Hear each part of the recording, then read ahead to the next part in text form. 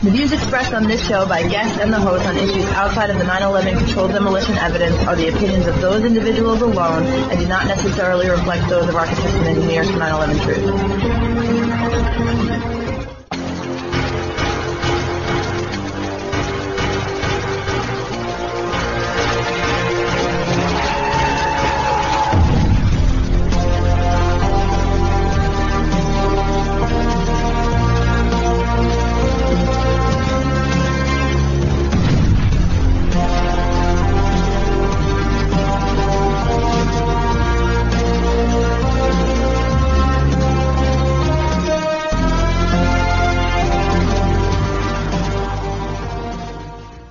Welcome to 9/11 Freefall. I'm the host, Andy Steele. Today we're joined by John O'Malley. He was a career federal government employee and is now retired after more than a third of a century of government service.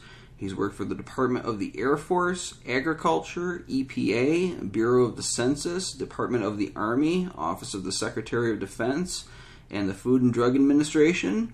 He spent the majority of his career in science and engineering, including aerospace, turbine engines, operations research, statistics, chemistry, relational databases, and drug evaluation. A real renaissance man throughout his career here, and now he's an all-star 9/11 Truth activist in my book. He's a very interesting guy to listen to. So, John, welcome back to the show. Well, thank you for having me. So this year, 9/11 is turning 20. It's going to happen in just over a month, and of course that's not old enough to drink if this was a person, but it is old enough to drive a car and fight in a war. So that is where we are at in relation to 9/11 and how long ago it was. Give us your thoughts on that milestone. Well, I would view the milestone as an opportunity for us to present the evidence to more people, because one of the problems that we have is that as 9/11 recedes into history, it does not have the immediacy that it had years ago. However, the legislation, like the Patriot Act, TSA, that were based on 9/11 are still in force and being used to attack the Bill of Rights. And all of this legislation is all based on a lie, and it's a violation of the Constitution. And if we lose the Constitution, if we lose the Bill of Rights, we are toast. So because of where I live in the Washington, D.C. area, where the local industry is politics, I do the political stuff. I ran for office, and I became politically active. And the rationale for doing that is if you wake up someone who's not going to do anything but stay home and watch TV, you've done something. But if you can awaken people who are politically active, I think that's going to be more effective. And there is a thing called that I would call the political 1%. There's about 3,000 political districts in the U.S., and say in each of these districts there's maybe 100 politically active people. And by politically active, I mean they run for office, they volunteer in campaigns, they donate money, they do more than just vote. And these people are important because half of the country does not vote. And the other half that does vote, about 98% of them, that's all they do is vote. And I used to be one of them. However, the politically active people, you could call them the political 1%, depending upon which numbers you choose to use. They have a disproportionate effect on what is going on in the country. So that's what we do. And in the DC group, one of the things we do is we go to CPAC, which is it's a Republican political convention that is held in the D.C. suburbs every year, usually sometime around February 22nd. And that's tied to the political calendar because that's, I believe, that is before Super Tuesday. And then there are also Democratic events that we can go to. I think it is important for us to not be partisan. I'm one of those people who believes that the two parties are two faces of one organization. So, and if you are partisan, the disadvantage of that is you will turn off the other half of the country. And it seems to me we are in a war of public relations. And one of the first rules of public relations is that you do not want to turn off potential listeners. You want them to listen to your message, because if they are turned off before they even listen to your message, then you're not going to make much headway. And the other side is aware of this, and one of the reasons they came up with the idea of conspiracy theorist is that they want people to think that if you mention 9/11, that you're a conspiracy theorist, and they use the technique of ridicule as a part of a way to shut you down. And as Americans, we should never, ever allow anyone to shut us down. The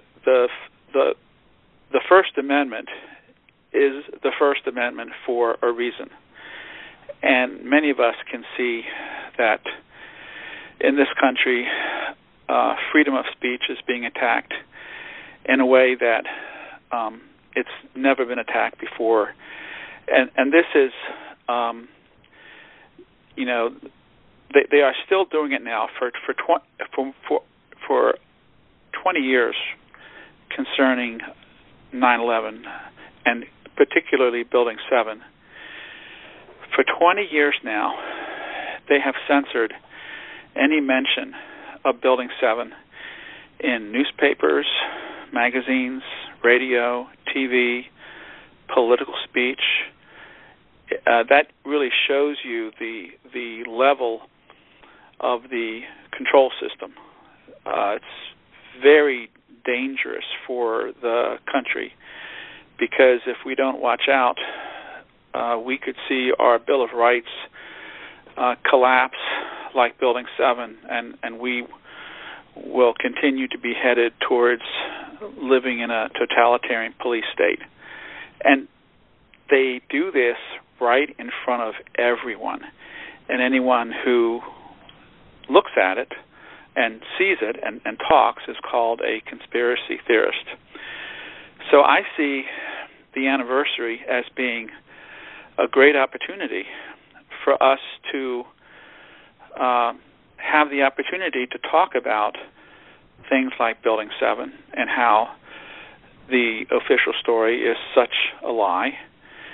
And the one of the things I've noticed is they seem to be trying to make people afraid of engaging in political activities. If you look at what happened on the January 6th protest down in Washington, D.C., I actually know people who were there.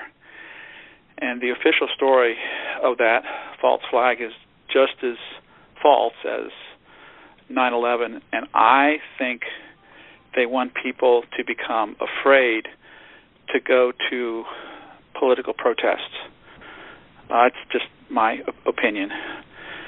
So the anniversary is, I think, something we need to take advantage of, because the legacy of 9/11 is still with us. You know, people are still dying every year from the toxins that were released in Manhattan. They're dying of lung disease and cancer and all kinds of things. And this has been going on for 20 years, and it's not talked about, and probably not even properly diagnosed.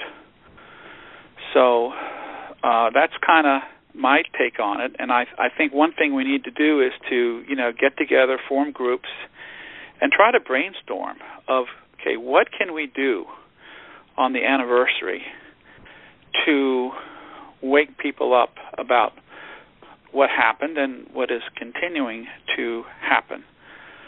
And, hopefully some of us can come up with some creative ideas that then we can use, because one thing about the anniversary is it will make a lot of non-9/11 truthers think about 9/11, because a lot of people don't even think about it anymore, even though it was what you would call the crime of the century.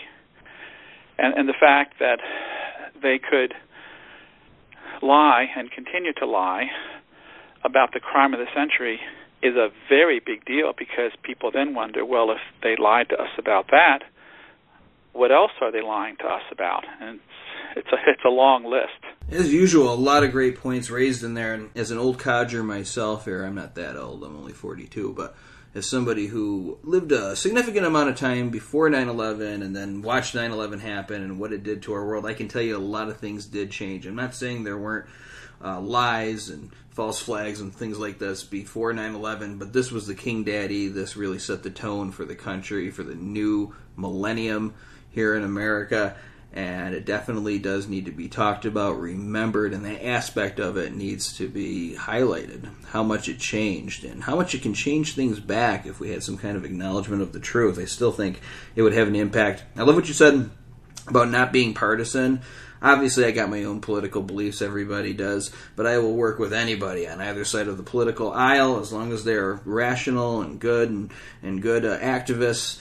And, willing to put in serious work. I don't care what they believe in. And I think a lot of political ideology depends on the times that you're in. It can be swayed. I mean, I think even a person who wants as little government involvement as possible would say, well, if there's only one company controlling all the communications, if you had a situation like that, or only one company that makes all the cars, and they're blowing up or something, you need some kind of intervention to break it up. So, and I think people, even for big government, if we had some kind of absolute tyrannical situation, unless they were into that kind of thing, but if they still believe in rights, they would say, okay, that needs to be pulled back. So it really depends on the times you're in, and you got to keep that in mind, and keep in mind what your job is. My job is not to advocate for any political position. It is to get a new investigation into the destruction of the Three Towers in New York, and nothing else. And you talk about people being afraid to participate in the process. I saw that even before all the excitement of the previous year. I remember I used to post bulletins on MySpace, and I was at a girl's house, and she was worried about me posting them from her apartment. Oh my God, the FBI is going to come down because I posted some YouTube video on my MySpace from her apartment, from her internet. Good God. Of course, that's not going to happen, but it does have a chilling effect. And I remember the jokes people would make during the C-SPAN campaign. I mean, nothing illegal about what we were doing whatsoever. Totally within the law. However, people would be saying, oh, the FBI is going to want to talk to you. And there was some seriousness to their tone about that. And I'm not even saying that the concerns were unfounded, but this is ridiculous in a supposedly free country. So the key to that is not to back down. Not to back down when you're being intimidated. Speak loud and speak proud. Dare them to do something about your free speech. And say it unapologetically. Don't come at the world saying, well, don't think I'm a conspiracy theorist, but I think Building 7 was brought down in controlled demolition. Just state it. Just state it as a fact, as the fact that you know it is, and don't cower when people try to shout you down.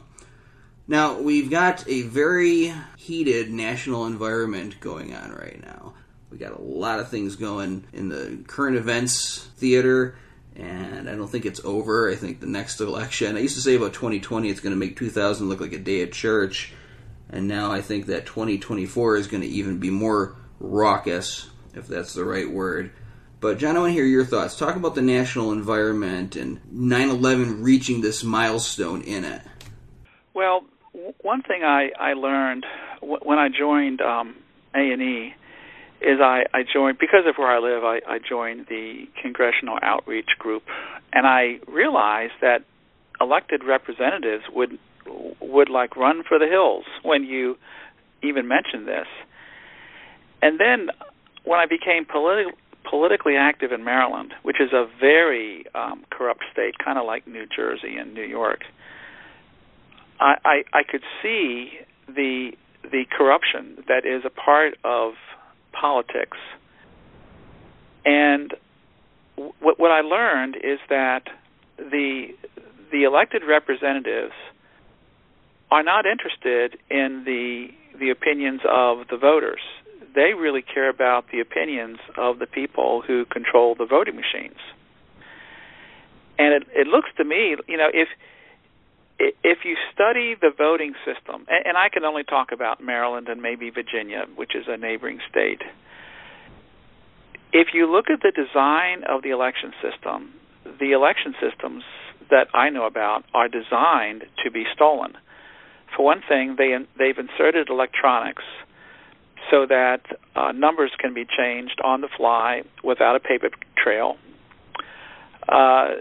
They've used electronic voting systems because software can be changed in an instant without any physical record by radio. Like, for example, a guy in a car with a cell phone outside a polling place can change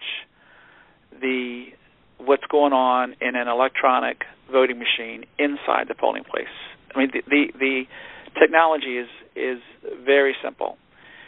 If you study the history of voting machines, you can see that voting machines were invented way back when specifically for the purpose of stealing elections, because people who steal elections always want the elections to be done either behind closed doors or inside a voting machine because they don't want anyone to see it.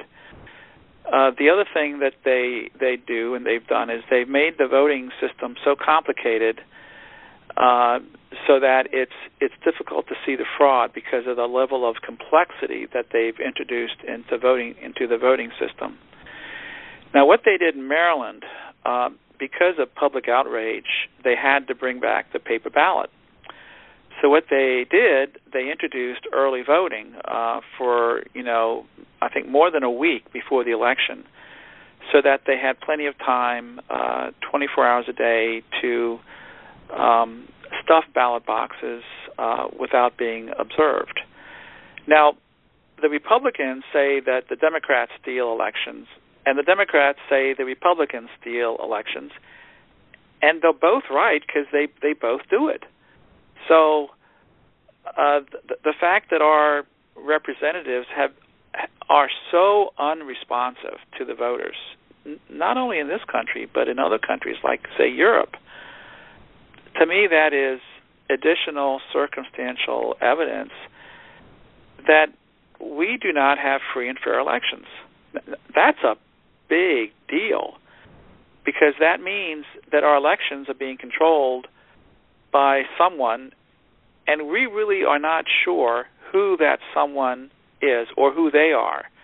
I'm sure it's a fairly large group, and they have their tentacles extended all across the country. And in Europe, for example, in Europe, people have been demonstrating in the millions against the vaccine passport, and the politicians have ignored them. Well, if we had free and fair elections, politicians would be more responsive to the voters.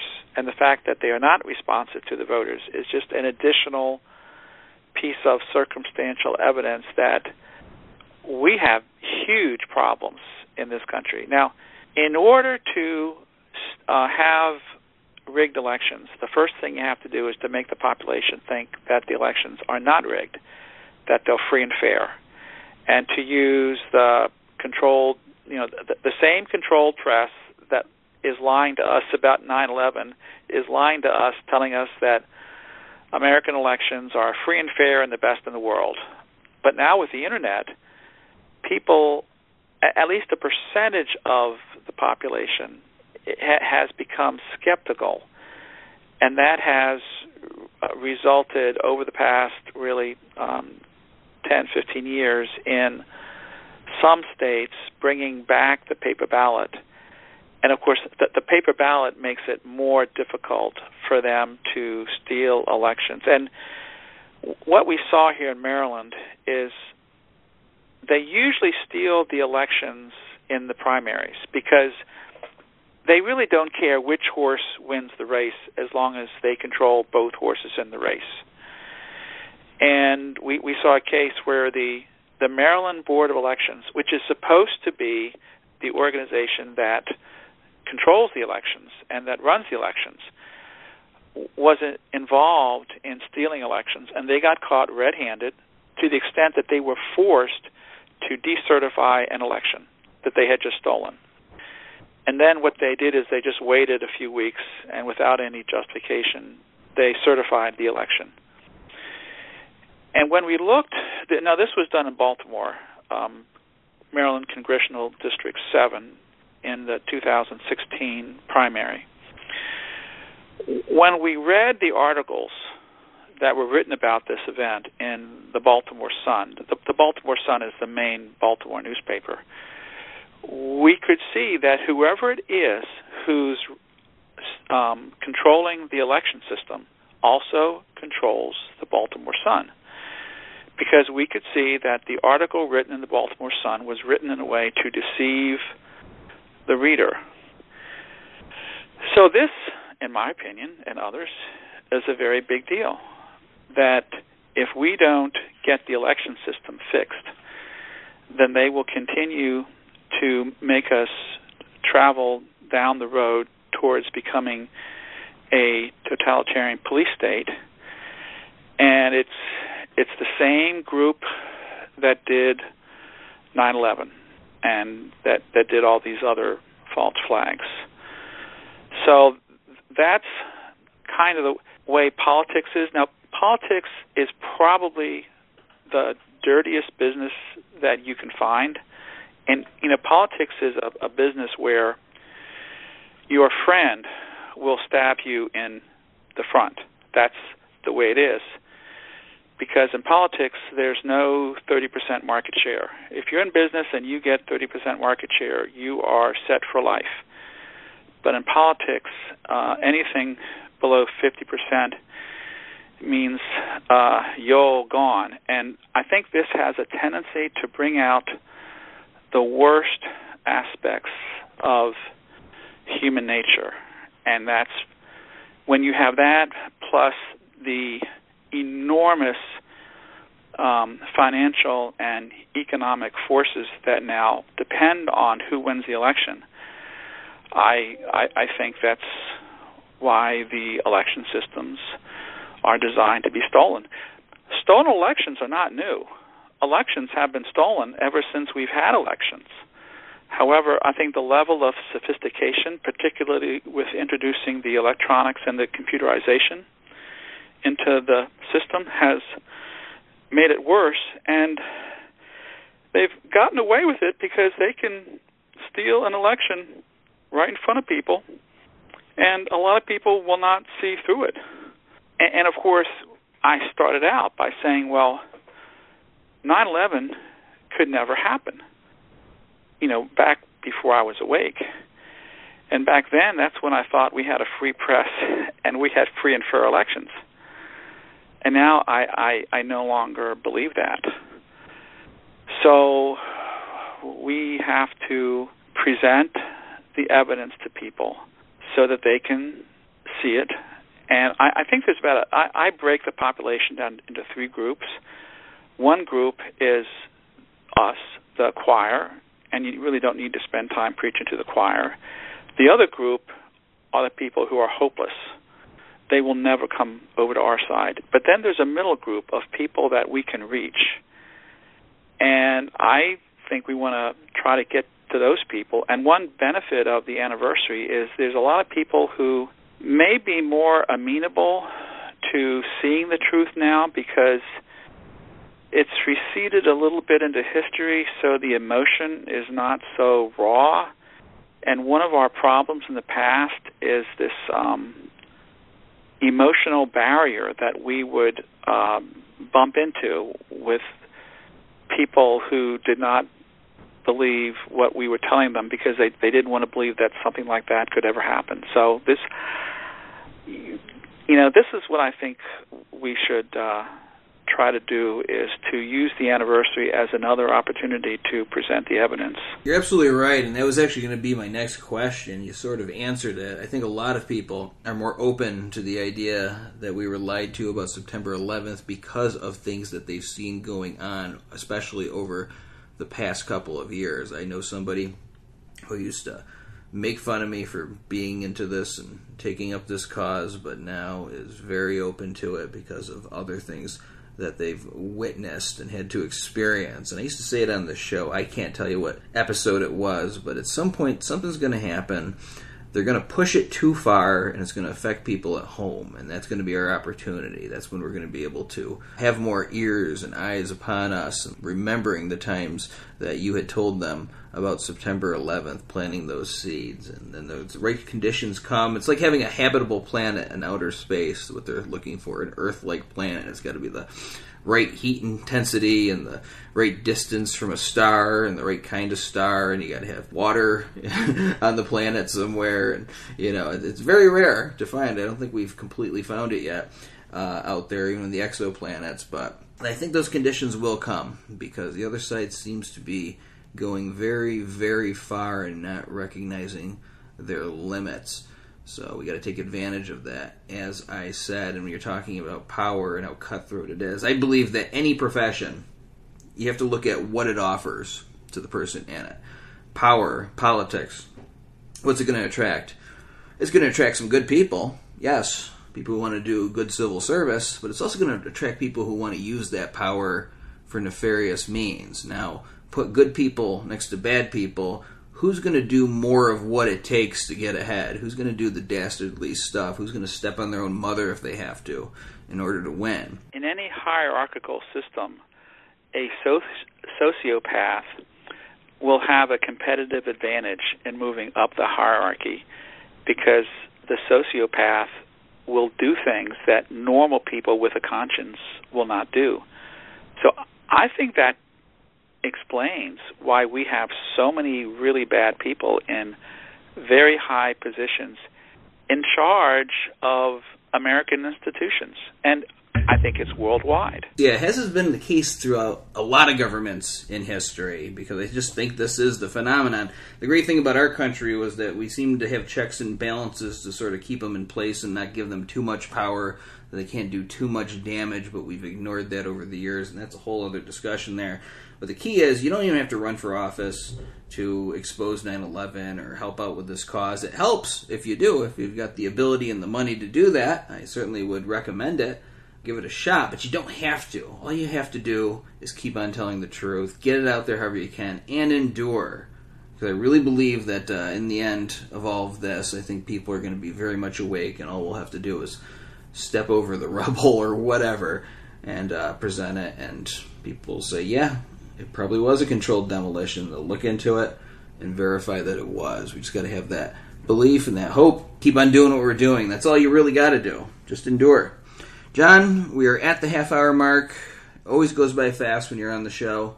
But thank you so much for all the work you do, and thank you for coming on 9/11 Freefall today. Well, thank you for having me. This program is on every Thursday night on No Lies Radio at 10 o'clock Eastern, 7 o'clock Pacific, and every other Sunday night on BBS Radio at 8 o'clock Eastern, 5 o'clock Pacific. You can also keep track of the archives by going to 911freefall.com. This is Andy Steele. So have a great week. Good luck.